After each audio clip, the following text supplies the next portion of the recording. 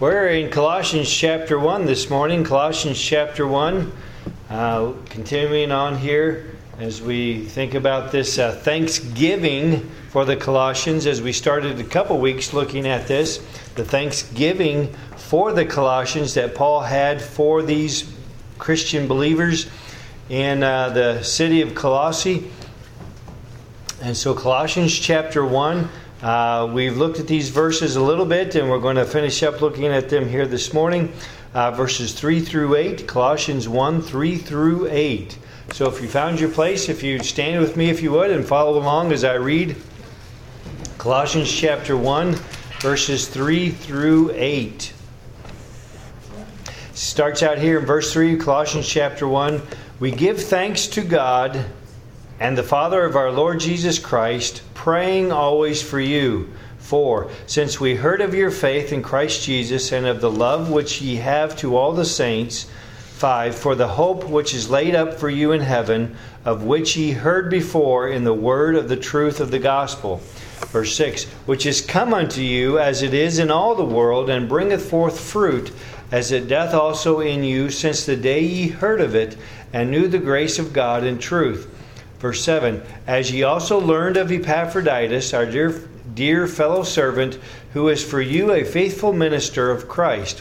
Verse 8, who also declared unto us your love in the Spirit. Let's pray. Heavenly Father, we thank you for today. We thank you again for your word. We thank you that we have your word in our language, that we might be able to hear it and understand it. Lord, we thank you that we have it to study and to meditate upon. We pray that we would allow your word to get into our hearts, that we might be men and women of God. We thank you for this opportunity now. We thank you for each one here, and we pray your blessing upon us. In Jesus' name, amen. You may be seated.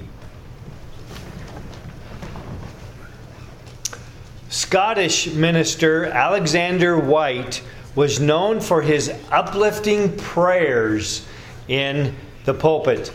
He always found something for which to be grateful. One Sunday morning, the weather was so gloomy that one church member thought to himself, certainly the preacher won't think of anything for which to thank the Lord on a wretched day like this. Much to his surprise, however, Whyte began by praying, "We thank thee, O God, that it is not always like this." Alexander Whyte was known as a thankful man. The Apostle Paul was known as a thankful man as well. Over 40 times in his letters, Paul used the words like thankful or thanks or thank and thanksgiving to remind us that he was a very thankful person. Remember that when the Apostle Paul wrote his letters, he was writing to churches that had problems. Some type of problem, whether it was a doctrinal problem or maybe a behavior problem, and yet he was always very thankful for these same Christians. And so last time 2 weeks ago, as last week we had something special, but last time, a couple weeks ago, we began looking at how Paul was thankful for these Colossian believers. And we noted that he was thankful that they heard the gospel. And that was what we looked at, that Paul was thankful that they heard the gospel. And this morning we want to continue on that Paul was thankful that they believed in Jesus Christ. He was thankful they believed in Jesus Christ. Remember the sequence of events. Excuse me. As we looked at before, that Paul had preached the gospel in Ephesus. Remember, he preached there. It was 2 or 3 years. And it told us there in the book of Acts that everyone throughout Asia heard the gospel as Paul preached. And the only way that could happen was if people were traveling to Ephesus and hearing the gospel and then going back to their hometowns and proclaiming it. And that's what we believed happened with this man from verse 7 in our scripture text this morning. Epaphras. We believe that he heard Paul preach back in that city of Ephesus, and that Epaphras got saved. And then he went back to his hometown of Colossae and proclaimed the gospel to his friends and family and so forth. And they heard the gospel of Jesus Christ from Epaphras, and they believed and were saved as well. Now, according to, as we went through the Gospel of John, John 16 tells us that the Holy Spirit convicts. And the Holy Spirit, and we're going to find out here in verse 8, I'm just kind of skipping ahead to something in my notes. Verse 8, who also declared unto us your love in the Spirit. This is the only time in this letter that the Holy Spirit is mentioned. Okay? We need to remember that. This is the only time that the Holy Spirit is mentioned, and I'll talk about that a little bit more later. But we know that the Holy Spirit works. John chapter 3, where Jesus told Nicodemus, ye must be born again. Remember, he said, the wind bloweth where it willeth. In other words, the wind blows, and you can't see the wind. You just see the effects of the wind. And that's the way the Holy Spirit works. We don't see the Holy Spirit. We see the effects of the Holy Spirit when He convicts people's hearts and they come to saving faith in Christ. And John 16 tells us that the Holy Spirit is the one who convicts people. And so the Holy Spirit is doing His work. We might not see it, but we know He's doing His work. Because the Holy Spirit, being God, is always doing His work. And so that's what happened with the Colossian people, that they heard the gospel, the Holy Spirit convicted them, and they then came to faith in Christ. And that's basically the ordained sequence of things when the spread of the gospel is concerned. In Romans chapter 10, I'm just going to read these verses here. Some verses I'm sure you've heard of before. Romans chapter 10, beginning in verse 14. It says, how then shall they call on Him in whom they have not believed? And how shall they believe in Him of whom they have not heard? And how shall they hear without a preacher? And how shall they preach except they be sent? As it is written, how beautiful are the feet of them that preach the gospel of peace and bring glad tidings of good things. But they have not all obeyed the gospel. For Isaiah saith, Lord, who hath believed our report? Verse 17, so then faith cometh by hearing, and hearing by the word of God. And that is the God-ordained way of spreading the gospel. Somebody has to preach it. Somebody has to deliver it. For somebody to hear it. For the Holy Spirit to convict them. And for them to believe it. That's just the sequence that has to take place. We understand that. And we know that same thing still happens today. And if we had time, we could go around and we could give everybody's testimony here. We don't have time for that, obviously. But we could get the general frame of things is that we heard the gospel, whether it was by a preacher or by a family member or by somebody on the radio, TV, whatever it was. Somebody told us the gospel. And whether you know it or not, the Holy Spirit then convicted you. The Holy Spirit showed you that, yes, you really do need Jesus Christ. You're a sinner, and sinners do not have a way to get to heaven except through Jesus Christ. And so the Holy Spirit convicted you, and then you believed. And all of our testimonies are generally the same of how we come to faith in Christ. Because that's the way God set it up. And I know that's the way it happened with me. I was in Sunday school as a little boy. I've told you my testimony before. The Sunday school teacher said something about salvation, and I did not understand. And so again, there she was, preaching the gospel to me. I didn't understand it. The Holy Spirit begins to convict me. I went home, and later that week I talked to my mom. I said, what did she mean about salvation and about being saved? I didn't understand that. And so wisely my mom got her Bible out and showed me from the Scriptures how I was a sinner and that Jesus died for my sin and that I needed to place my faith in Jesus Christ so I could be saved from my sin.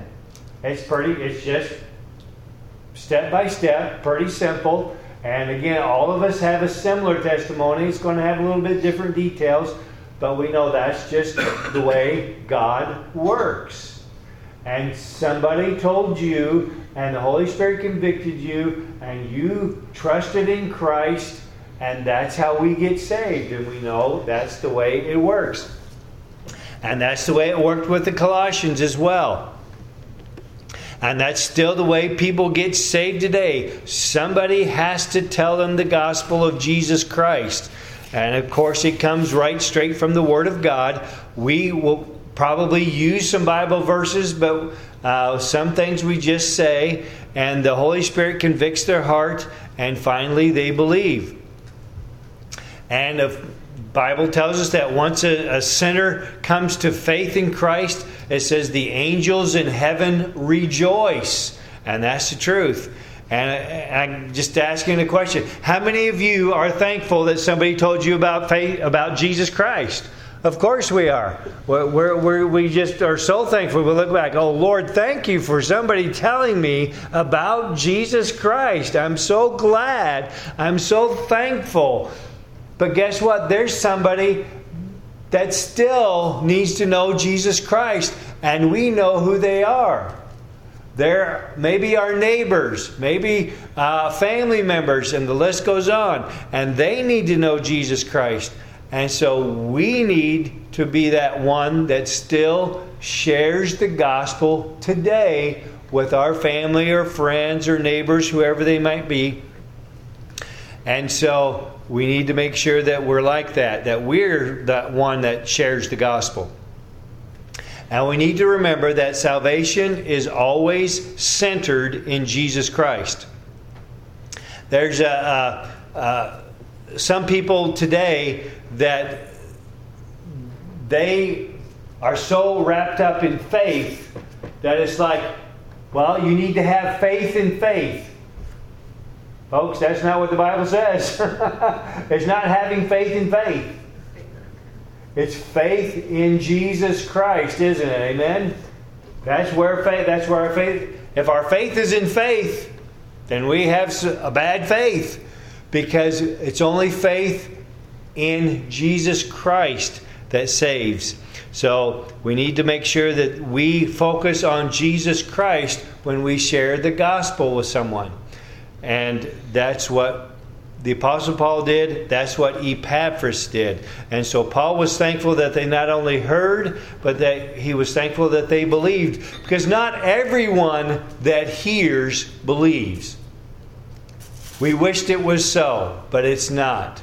Not everyone that hears the gospel believes the gospel and trusts in Jesus Christ.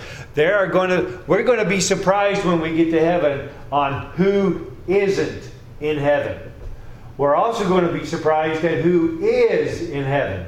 And some of them may be looking at us and may be surprised that we're in heaven. I don't know. But that's a fact. We're going to be surprised when we get to heaven of who's there and who's not there. And that's just a fact. But it goes back to, who did you place your faith in? Did you place your faith in Jesus Christ or not? Paul was thankful that they heard the gospel and that they believed the gospel. And he goes on and says here in verse 7 that he was thankful that they were discipled by Epaphras. Epaphras was a discipler.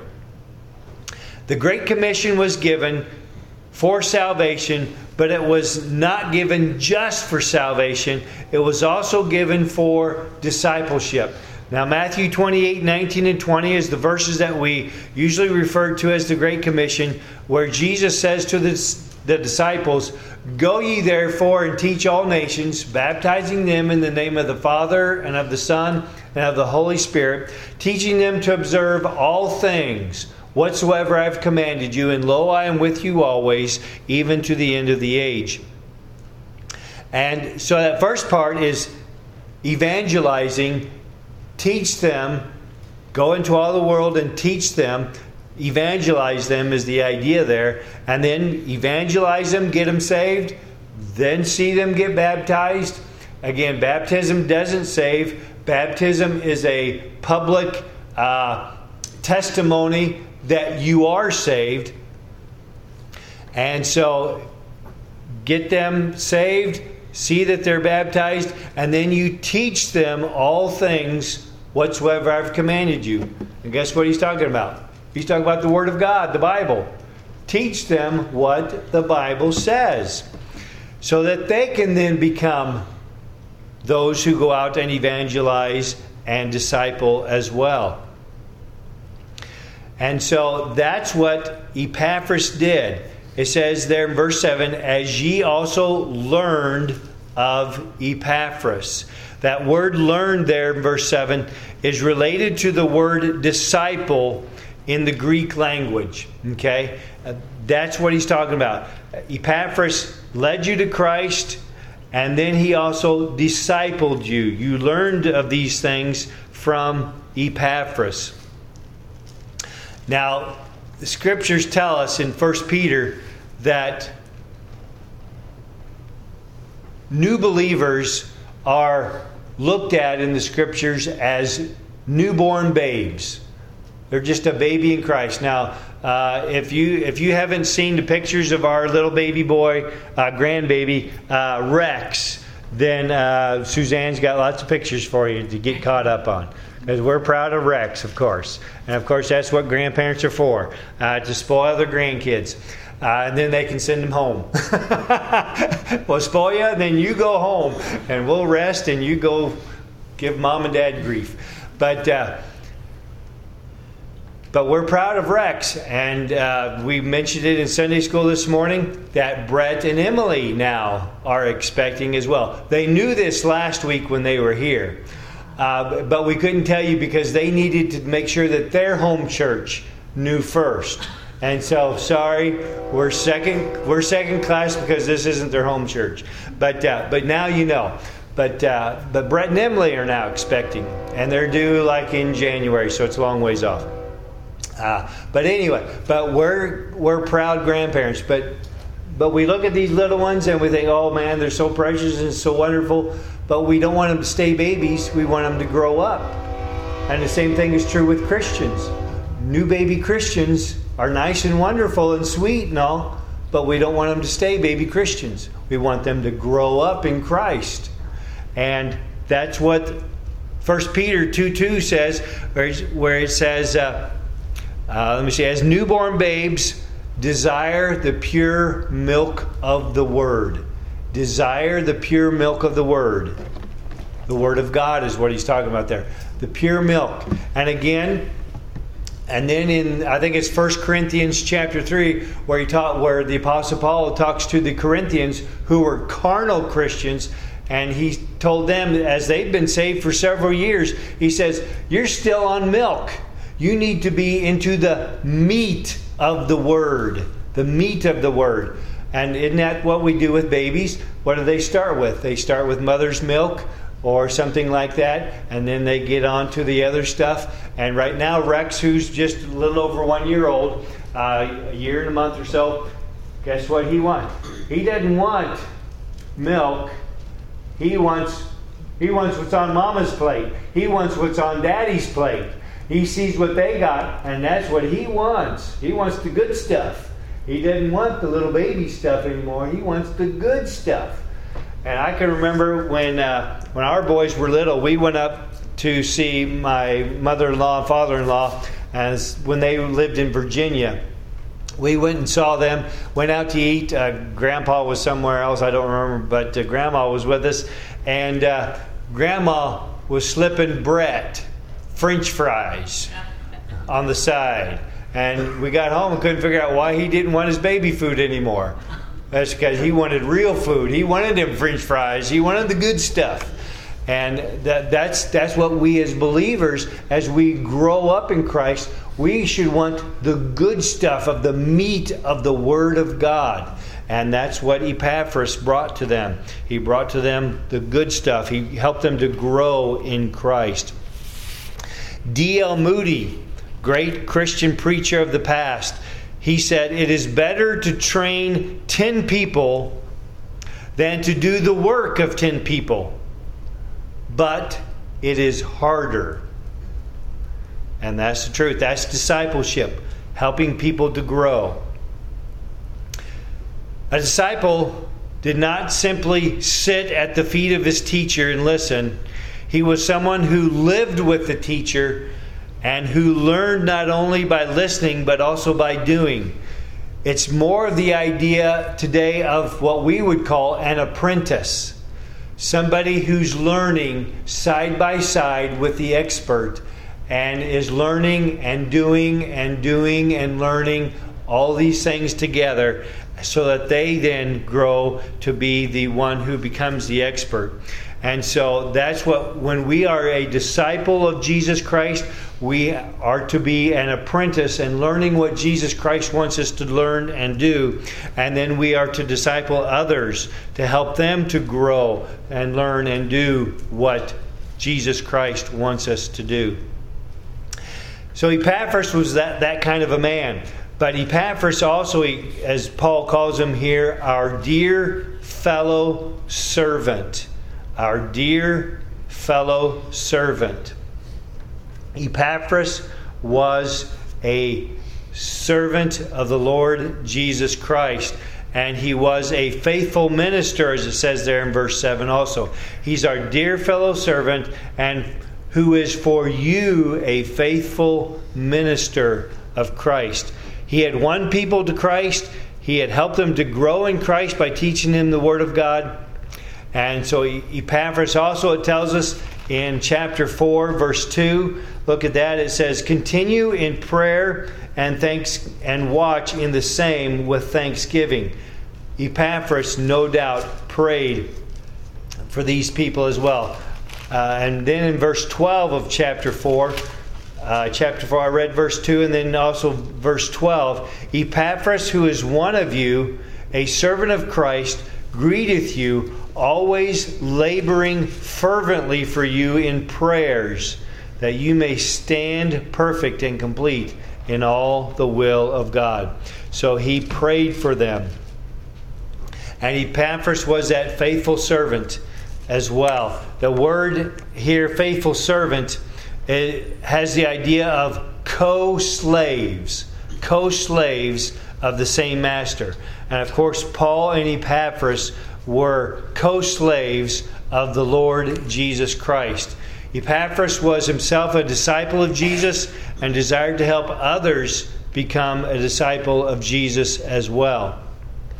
This being a co-slave was not something that was forced on Epaphras. He willingly stepped into that position of being a slave of the Lord Jesus Christ. And then Paul was not only thankful that they had heard the gospel and that they believed the gospel, and thankful for Epaphras, but he was thankful that they became fruitful in Christ. They became fruitful in Christ. Back in verse 6, it says, "Which is come unto you as it is in all the world, and bringeth forth fruit." The gospel always brings forth fruit. The gospel always brings forth fruit. Salvation always brings forth fruit. And there's all kinds of fruit that is mentioned in the scriptures here in the New Testament. There's the fruit of just generally good works. We know Ephesians 2:8-9, "For by grace are you saved through faith, and that not of yourselves, it is the gift of God, not of works, lest any man should boast." Then in verse 10, "For we are His workmanship, created in Christ Jesus unto good works." And so we're saved by grace through faith, and then we're saved to do good works. And so that's part of the fruit that he's talking about here is the fruit of good works. There's also the fruit of Christian character. The fruit of Christian character. It's in Galatians chapter 5, verses 22 through 23. The fruit of the Spirit is love, joy, peace, long-suffering, gentleness, goodness, faith, meekness, and self-control. Against such there is no law. That's our Christian character. That should be what comes out of our life. That kind of Christian character. 1 Corinthians 16:15 talks about the fruit of souls won to Christ. Romans 15 verses 26 through 28, I'm not going to turn there, but talks about the fruit of giving monetarily. And then in Hebrews 13:15, it talks about the fruit of praise and thanksgiving to our Lord. And of course, the longer that we're saved, the more this fruit should become part of our lives. And so this is the fruit that he's talking about. And he mentions some specific fruits in these verses. Look at verse 4. Since we heard of your faith in Christ Jesus and of the love which ye have to all the saints. And verse 8, who also declared unto us your love in the Spirit. The unsaved person is mostly wrapped up in themselves, in a love for themselves. It's not that they don't love other people, they do, but they are mostly wrapped up in themselves. When we come to faith in Christ, our love should be wrapped up in Jesus and others. Remember what Jesus said there in Matthew 22 when he was asked, what's the greatest commandment? He says the greatest commandment is to love the Lord your God with all your heart, with all your soul, and with all your mind, and with all your strength. Love the Lord with everything you got. Love Him first. And he said the second commandment is like it. Love your neighbor as yourself. And so our love turns away from ourselves and turns toward the Lord and to other people. And that's exactly what the Colossians did. And of course, this love is not a shallow feeling. It's not a shallow emotion. It's a product of the Holy Spirit that we saw there in Galatians 5:22. And as I mentioned earlier, this right here in verse 8 is the only time that the Holy Spirit is mentioned in this letter. And it's not because the Holy Spirit isn't important, but remember, what's the main theme of Colossians is the preeminence of Jesus Christ. And what does the Holy Spirit want us to do? More than anything, He wants us to focus on Jesus Christ. Focus on Jesus Christ. That's what John, in the Gospel of John, that's what he said that the Holy Spirit was going to come and do. The Holy Spirit will come and teach you all things and will help you to know Jesus Christ better. And guess what? Here in Colossians, the preeminence of Christ, Jesus is first place. And so we need to make sure that that's what we are doing, keeping Jesus Christ first. It's not that we never talk about the Holy Spirit. It's just that the Holy Spirit wants us to focus on Jesus as well. And so here it is. They had this love for the Lord. They had love for each other, for all the saints, as he talks about there. So there's that fruit of love. And then verse 5, he talks about the fruit of hope. It says, for the hope which is laid up for you in heaven, of which ye heard before in the word of the truth of the gospel. So there's the fruit of love, there's the fruit of hope. And again, hope in the Bible is not a hope so, but a confident expectation. Believers have a confident expectation of something laid up in heaven. And that's what it says in verse 5. For the hope which is laid up for you in heaven. Maybe he's talking there about what it says in Matthew 6:19 and 20. where it says, don't lay up treasure on earth, where moth and rust destroy and thieves break through and steal. All you had to do is watch the news the last few weeks, and if somebody had their treasure in a store, what happened to that store? It was all gone, wasn't it? Some of it was burned up, some of it was looted, and it's all gone. And there's some of these store owners that are not going to be able to come back from this. And so they're gone. They're done. It's very sad. But that's where their hope and that's where their treasure was.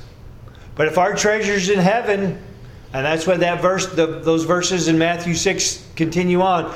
But he says, but lay up treasure in heaven, where moth and rust don't destroy, and where thieves do not break in and steal. Make sure that your treasure is in heaven. Make sure that your treasure is in heaven. And so it could be the fruit of hope, could be talking about our treasure in heaven. It could be talking about the treasure of the Lord Jesus Christ in His return. As Titus chapter 2 talks about the blessed hope, which is the return of our Lord Jesus Christ. That's what that means, the blessed hope. And we have many gospel songs that talk about the blessed hope. The blessed hope. We're looking for Jesus to return. And that's a treasure that we have. And the Colossians had heard before of this hope. There in verse 6, I think it was, or where'd it go? No, 5. For the hope which is laid up for you in heaven, which ye heard before in the word of the truth of the gospel. They heard this before. Before what? Before the false teachers and their false teachings had crept in. Their false teaching had crept in and were taking away their hope that they had in Jesus Christ. You see, the return of Jesus Christ is a wonderful hope for the believer. Even today, there are many false teachers who do not believe in any form of the second coming of Jesus Christ. And I know there's lots of different positions and thoughts on when Jesus is going to return, and that's okay. But there are some who don't believe that Jesus is ever going to return. Folks, Jesus is going to return. And as we look at things happening in the world today, it certainly doesn't look like it's going to be that far off. I really don't believe. And I believe that Jesus is coming again, and we need to make sure that we're ready for that. And so we need to make sure as we continue on living in this world, as we finish up here this morning in these verses, that we need to be Christians who have a thankful attitude that for what we have and for who we have and for the gospel that we heard and all these different things that we can be thankful for. And we should be different from the world around us. The world around us is not a thankful world. It is not a thankful world. In fact, the way the world looks today, they are not thankful for anything. In fact, they just want more and more and more. They're not thankful for anything. We need to be thankful people. Thankful people for what the Lord has blessed us with and for the salvation that we have and for things like this. And be thankful for one another as well. And then we as Christians, we need to be checking our spiritual growth in our spiritual life. Is there fruit, spiritual fruit in our spiritual life? Is there that fruit? Is there that fruit of good works? The fruit of that Christian character and these other things that we talked about? Is there that spiritual fruit in our lives? Because the Colossians had it. We as believers should have that kind of fruit still today. And if you're still here this morning and have never come to faith in Christ, that's where you need to start.